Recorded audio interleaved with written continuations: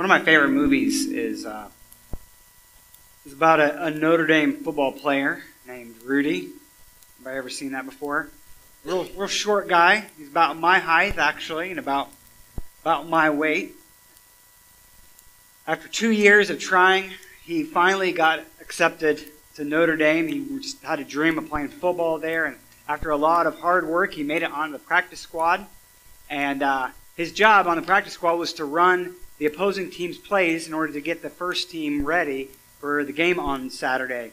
Now, like I said, imagine somebody about my height and my weight, maybe a little bit skinnier than me, lining up on the line against somebody like Michael Dykes. Now, what would happen here? I'm on defense. He's on offense. All right? What's going to happen when the ball is snapped? He is going to cream me, right? I'm going to get pancaked. Is that what you call it, Mike? Because he played for UNC. I didn't play high school football, much less college football. Now, if the ball is snapped, I'm going to get leveled, right? He's going to knock my cleats off. Well, this is, if you watch the movie, this guy, he has so much heart, so much determination to play football for Notre Dame. He said, I'll play the practice squad, I'll do what it takes. And every play, it shows him getting smashed. He gets up, gets smashed again, gets up, gets smashed again. And one time, one of the players said, hey, man, why don't you lighten up out there? You know, it's just practice, and you're going to get yourself killed. And it's just practice anyway. And Rudy tells the first stringer, he says, hey, it's my job to get you guys ready for Saturday. And so I'm not going to lighten up. It's what I'm called to do, and I'm going to do my job for the good of this team. You know, competition can be a good thing. It can push people to be better. However, competition can also bring out the worst in people sometimes. You know, you see it, or you hear the stories even about like an inter-squad scrimmage, like on the Michael Jordan movie. You know, they talk about how he was competitive all the time. And even on a scrimmage in between teammates, sometimes you'll see them getting into fights. And competition gets heated up. And a coach sometimes will have to step in and be like, hey, guys, cut it out. You know, we're all on the same team here. So stop fighting. And I think that illustration is really, really helpful for us as Christians. Because fighting and disagreements and squabbles, they're nothing new. You know, it's part of human nature. But as followers of Christ, we have to remember the ultimate goal is that we want to see God glorified.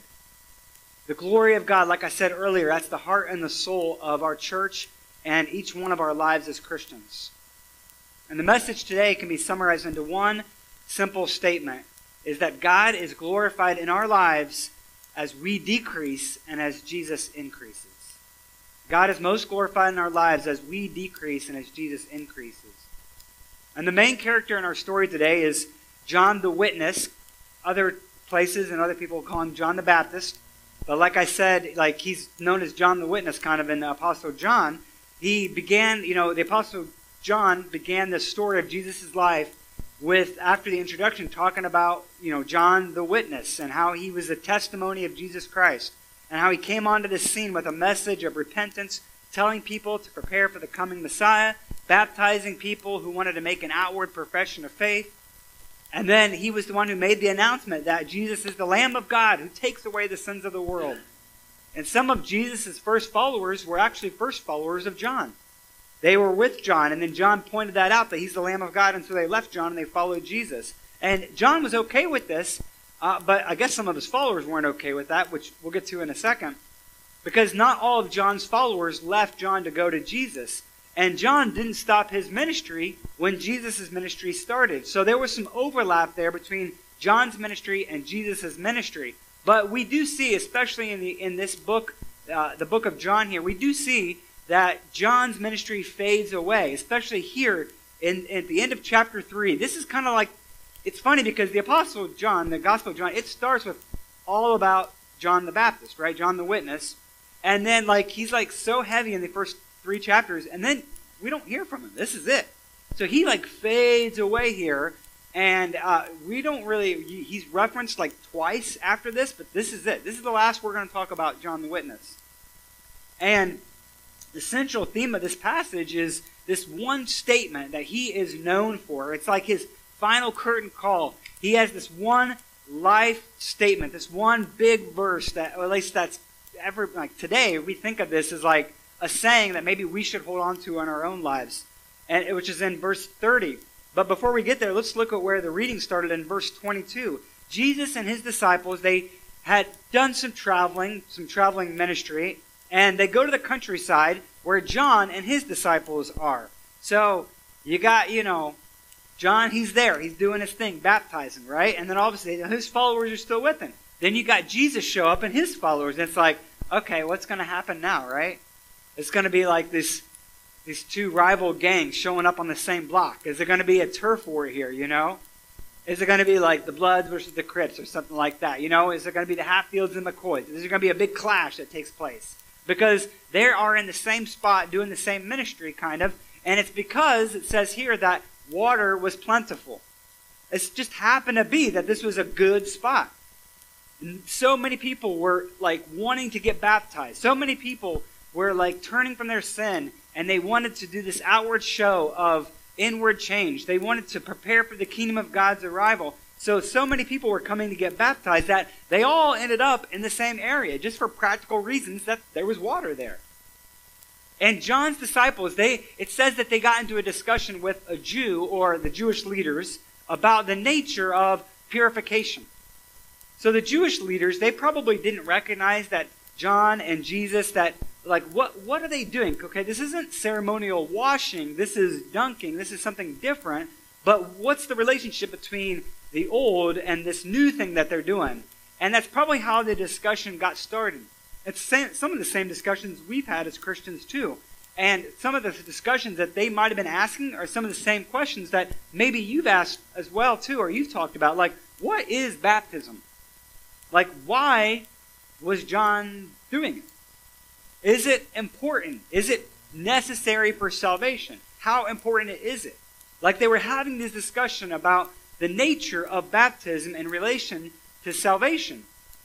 And then they might have started to ask other questions okay, why is Jesus' disciples, is it Jesus or is it his disciples? Is that baptism different than John's baptism? And if it is, then which one is better?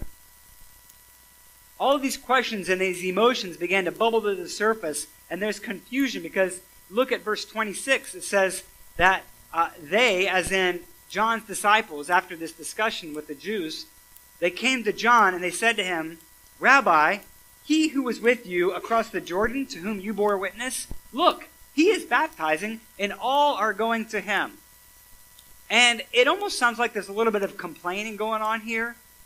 I mean, first of all, if I was John, I'd be like, look, guys, he has a name, okay? Not be like, oh, that guy over there, look what he's doing here. The guy across the Jordan, you remember that you talked about? And John's probably like, his name is Jesus, okay? First of all, I had talked about him. And secondly, he's allowed to baptize too, okay? It's not like we're the only people. Just because I have the nickname of the Baptist, it doesn't mean that I'm the only one who can baptize. So just chill out a little bit, he tells his followers. And thirdly, look at how exaggeration they are. They're like, all are going to him. I mean, if everyone had gone to Jesus, then who are they, right? They're John's disciples. If I was John, I would be like, look, guys, if I've told you once, I've told you 1,000 times, stop exaggerating. Because not everybody has gone to them. So they're all worked up. They're all emotional. They want to know what's going on. Look at what's happening here. I don't get it, But I can totally get where John's disciples are coming from because they have a sense of loyalty to their teacher. I mean, in their minds, John, he is the superior leader. These are the people that didn't leave John to go to Jesus. And so they probably think John's a better teacher than this Jesus anyway from Nazareth. I mean, can anything good come from there, right? And then they're probably thinking, Jesus, he owes everything to John anyway. John's the one who got Jesus his start. And look at him. He's stealing John's followers. People from our group are going to his group. And maybe there's a feeling of distress in John's followers. They're worried about John's reputation and his future. And maybe they're a little annoyed that people have left. And maybe they're disappointed in John. Maybe they're worried that oh man, we hitched our wagon to this guy. Now he's a falling star, right? Or maybe they're filled with envy that Jesus is getting more attention. At any rate, what we see here is that John is kind of losing popularity and momentum to someone else. This is one of those tried and true tactics that the devil uses. He convinces us to criticize others who are faithfully doing God's work.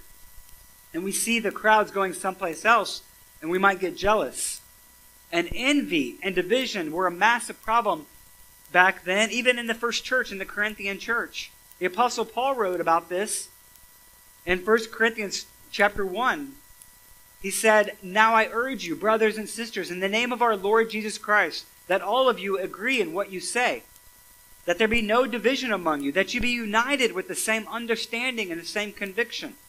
For it has been reported to me about you, my brothers and sisters, by members of Chloe's people, that there's rivalry among you. What I am saying is this, that one of you says, I belong to Paul, or I belong to Apollos, or I belong to Cephas, or I belong to Christ. Is Christ divided?" And so you see this in the very first church, these Christians, they were saying, well, like, I follow the teachings of Paul. Well, I follow the teachings of Peter. And some people are like, well, I follow the teachings of Jesus. You know, and he's like, there's only one Jesus, people, right? So why are you all divided? If you're all following Christ, it doesn't really matter who your primary teacher is. Jesus should be the focus, not these earthly leaders. In fact, Paul had a great attitude in Philippians. He said, some people are preaching Christ from envy and selfish ambition, but he said, I don't really care why people are preaching. Let it be for those sinful reasons. Paul said, as long as Christ is preached, I'm happy. As long as you're preaching accurately, then that's fine with me. You know, the point is that you don't follow earthly teachers. Primarily, you learn from earthly teachers. You learn about Jesus. We follow Jesus first of all. So John's followers might have thought he was going to get upset or something, and they really, I bet they did not expect his reaction. Because I'm sure they were really surprised when John said, oh, people are going to Jesus? That's great news! And John explains why in verse 27 through 30, and this is what I might call his philosophy of ministry here.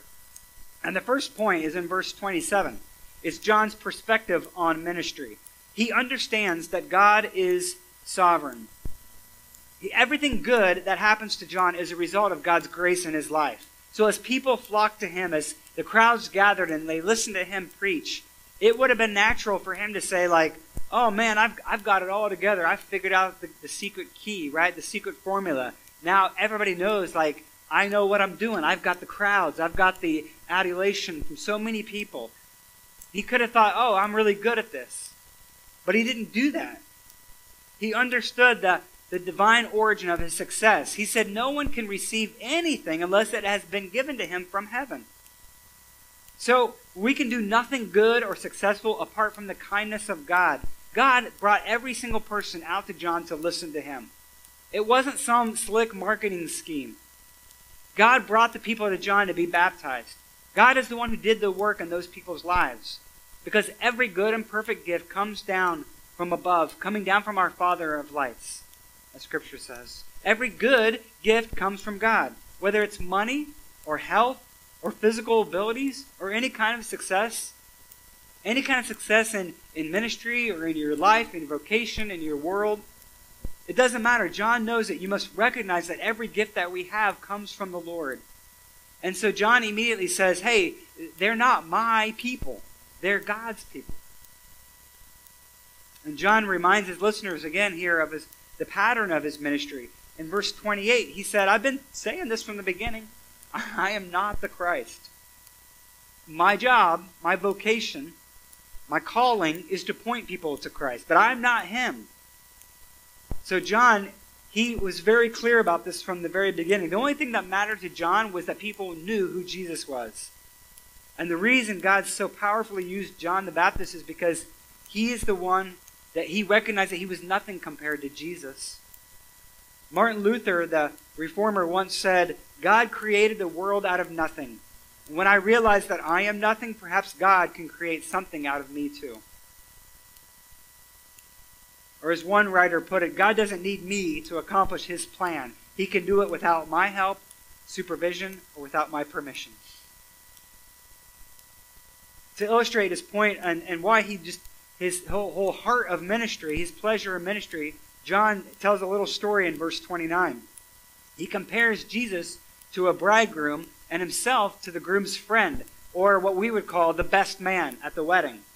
So the best man in this time period, in this region, his role was to prepare for the wedding festivities. Nowadays, you would have like a wedding planner.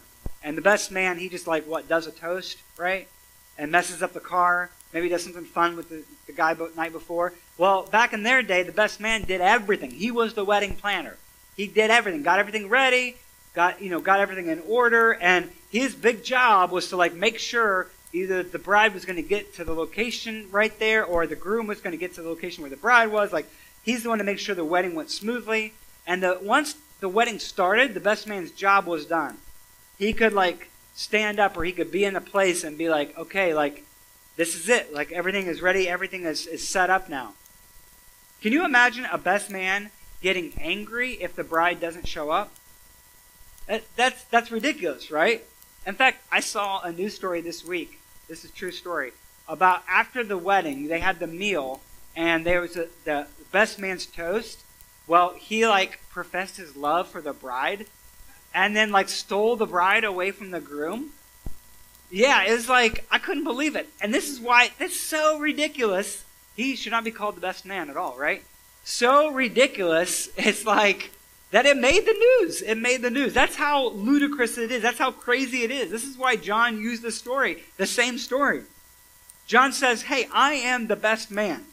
Jesus is the groom. Jesus has arrived for his bride. So I'm not angry. I'm excited. And this is what I've been working for. This is what I've been praying for. This is my job is done. And now I greatly rejoice that the voice of the bridegroom has arrived. I don't think John's choice of illustration here either was random. Throughout the New Testament, we see the same imagery applied to Jesus and the church. In fact, the Apostle Paul picked up on this when he wrote to the Corinthians, I promised you in marriage to one husband to present a pure virgin to Christ. So all throughout Scripture, we see the church is the bride and Jesus is the groom.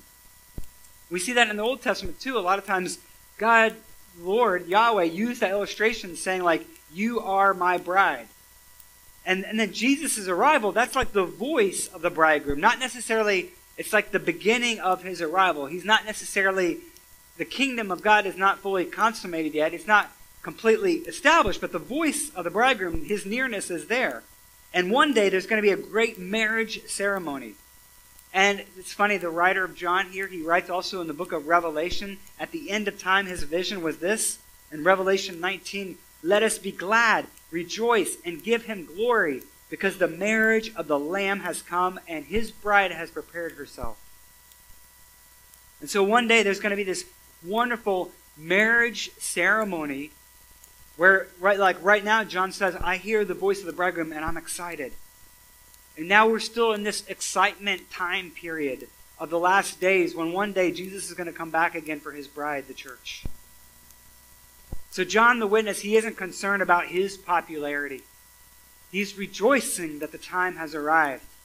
And his statement, his life verse, his one-word purpose statement for us to adopt is in verse 30. He says, my joy is complete. He must increase, but I must decrease. He must increase, but I must decrease. Because John's purpose wasn't to gain fame or popularity or recognition. His goal was to bring glory to Jesus. And he lived so that Jesus' name would increase.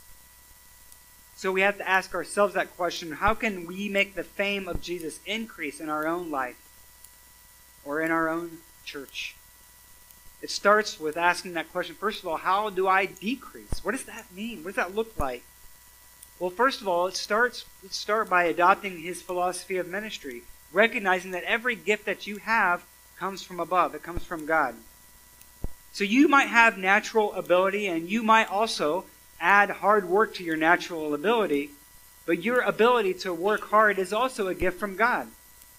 So watch out about patting yourselves on the back or tooting your own horn too quickly. We have to let God get the glory and deflect any recognition away from ourselves to him. And secondly, we place our joy in the work of God and what he is doing, and not in our own work. So be happy when God is doing something. Rejoice when God is doing something in the lives of others. In other words, let's say you're praying for somebody to come to know the Lord. You're praying for somebody to become a Christian. And maybe it's your own family member, and maybe you've shared with this person before, and you're praying for them, and then all of a sudden somebody else, like maybe even a random person, shares the gospel with them and they get saved. Are you disappointed? Like, oh, I've been telling you this, Or are you excited? Like, I don't really care how God saves this person, whether it's me, which I'm willing, or whether it's somebody else. That's great. Let's celebrate with that. Or how about this? Let's say you're praying for revival to break out, and it breaks out in somebody else's church. Are we going to be happy with that? May we be a church that rejoices that that would happen. May we be a church that prays that God would fill up all the other churches in the area so that we could just receive the overflow. Because I actually counted, and there's plenty of empty chairs, and even if every chair was full in every church, there would still be so many people that there wouldn't be room for it. So let's pray for revival to break out all over the city, not just in our church. May God use many, many other churches as well. So let's make that our prayer as well. And then John, he goes on here, and he uses these next 5 verses. And again, if you look at the footnote, it's like, we talked about this before. Where does John, the witness, quit talking, and when does John the apostle pick up with his commentary? And again, let me just say, it doesn't really matter, because it's the Word of God, and the meaning is still there, and it's still really, really helpful. But different versions of the Bible will say, there's no quotation marks in the original, and nobody spoke in red letters, right? So we don't know for sure. But you look here, he gives 3 reasons. I think it is John the witness, just as a side note. But he gives 3 reasons here why we should heed his testimony, John the witness's testimony. And the first of all, in verse 31, is the supremacy of Christ. It says, he who comes from above is above all. He who is of the earth belongs to the earth and speaks in an earthly way. He who comes from heaven is above all. So he says the same thing there at the beginning and the end of the verse. But basically saying the same thing is that Jesus is not from here. Jesus is from heaven. Jesus might have been born as a human being in a stable in Bethlehem, but he existed before he existed. Before he was born. Because he's eternal. He's the eternal Son of God. Well, John the Baptist says, I was born of earth. I'm not from eternity. I have an earthly father and an earthly mother, but Jesus was conceived by the Holy Spirit and born of the Virgin Mary. And so the difference is that we belong to earth. We have a normal, ordinary human being, John said, but Jesus is from above. He is from heaven, so he is above all. That means he's also supreme. Nothing and no one is greater than Jesus. So he has authority over all things. Everything has been put under his rule and his dominion. And this is an important statement because people in Jesus' day and people today, they will say, well, Jesus is a good teacher, but I'm not ready to accept him as Lord of all. Well, as supreme being, Jesus cannot be a partial Lord of your life. If he is Lord at all, then he is Lord of all. And Jesus, being from heaven, is Lord of all. And secondly, the testimony of Christ in the next couple of verses here, in verses 32 and 33, they appear contradictory. He bears witness to what he has seen and heard, yet no one receives his testimony. Whoever receives his testimony sets a seal to the one, to this, that God is true. It almost sounds like it's contradictory. We've seen this earlier in John where he says, like, a lot of people are going to reject him, and just the people that you think, like the Jewish people, were supposed to receive the Messiah, and not all of them did, and then other people did. Well, many people did reject Jesus. He's very clear Jesus was about who he is and why he came. Jesus is very clear that he was truly God in the flesh. He was the Son of Man that Daniel predicted would come. And many people did reject him. Many people did not think he was truly God in the flesh. But there was a small minority of people who received his testimony. And so, there were some who received this, and it says in verse 33 that their confidence is when what God says, that it is true. It literally, in verse 33, it says that they set his seal, or as I think it's the Christian Standard Bible, it says they make their mark. It means the same thing, that those who receive the testimony set their seal, or they make their mark on the truth of God's word. To set a seal, you probably have seen this in the movies or anything. If you had a scroll that was rolled up or an envelope that was sealed, you would put hot wax wherever it met, and then you would take your seal, your mark, and you would make your mark in the hot wax. so that if the person received it on the other end saw your mark, they would know that it was from you and that nobody messed with it. Well, when a person believes the testimony of Jesus, he says that through Jesus I have heard God, and I testify that this message is authentic. It's not a forgery. And I believe the words of Jesus are the words of God. So that's like you saying, I agree with this. You agreeing with it doesn't make it true. You're just agreeing with the truth of God's word. And the opposite is also true. To reject the testimony of Jesus is to reject God himself. So if you reject Jesus, you are calling the God of the universe a fraud. Jesus did not come to deliver his own message either, but to speak the words of God, as it says in verse 34. Jesus came kind of like one of the Old Testament prophets. The prophets of the Old Testament received the Holy Spirit for a short amount of time to speak God's word or for a certain purpose. But it says that Jesus received the full measure of the Holy Spirit. If you remember at his baptism, John said, I saw the Spirit rest on him. Not just come and leave, but come and rest on him and remain on him. So that we know that he is from the Father in heaven. We know that he is full of the Holy Spirit all the time. We know that Jesus is absolutely trustworthy. And then the final reason given here is the authority of Christ. God has given all things into his hand, verse 35 says. So Jesus has authority over life and death, over forgiveness and punishment, over salvation and condemnation. Jesus has the power and authority to give eternal life, but only he is the one who does it to those who believe in him. And notice the word believe in verse 36 is not in contrast to does not believe, but with those who do not obey. Or as the CSB says, those who reject the Son. Which is pretty interesting that you see that comparison. Because an element in believing in the Lord Jesus Christ is accepting his word and obeying. You can't separate obedience from belief. The word that John uses all the time is the word believe. And that word in the Greek is an action verb. It's not just something, okay, it's just not just knowledge, assent, understanding. It's like, I agree with what you say. There was always an action to the word believe. And so to believe, you must obey what Jesus has said, what he's commanded. And what we believe and how we live our lives, they're intertwined. So it's like belief and obedience, they go hand in hand. And the New Testament teaches that if you don't turn from your sin and obey Jesus, then you haven't put your faith in him. If you're walking in disobedience and saying that I am a Christian and I believe Jesus, your life doesn't match up with what you're saying. And you don't believe. So true belief in Jesus is always accompanied by obedience to him. And when we place our faith in Jesus, we're putting ourselves under the lordship of Jesus. So you can't accept half of Jesus' salvation. You can't say, I'd like you, Jesus, to rescue me from death, but I don't want to follow you. It's a package deal. You receive Jesus as your Lord and Savior. Or he says the wrath of God remains on you. And we talked about that before, how we are by nature objects of wrath. The wrath of God is on us because we are by nature rebels.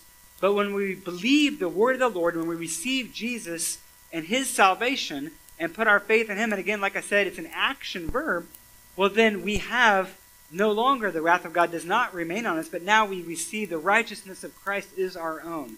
And faith follows, and faith always bears fruit. And finally, the gift of God, like it says here in verse 36, is that we have eternal life in the Son. Not just forever life in heaven, but abundant life right here on earth. Abundant life doesn't come from making much of ourselves. Abundant life doesn't come from making yourself look better or look bigger or look more righteous. Our physical life should not be lived to make ourselves increase. I heard someone say one time that if you want to ensure that your life story is a tragedy, then make yourself the hero of your story. Make yourself the hero of your story, and your life will be a tragedy. Make Jesus Christ the hero of your story, and God is glorified.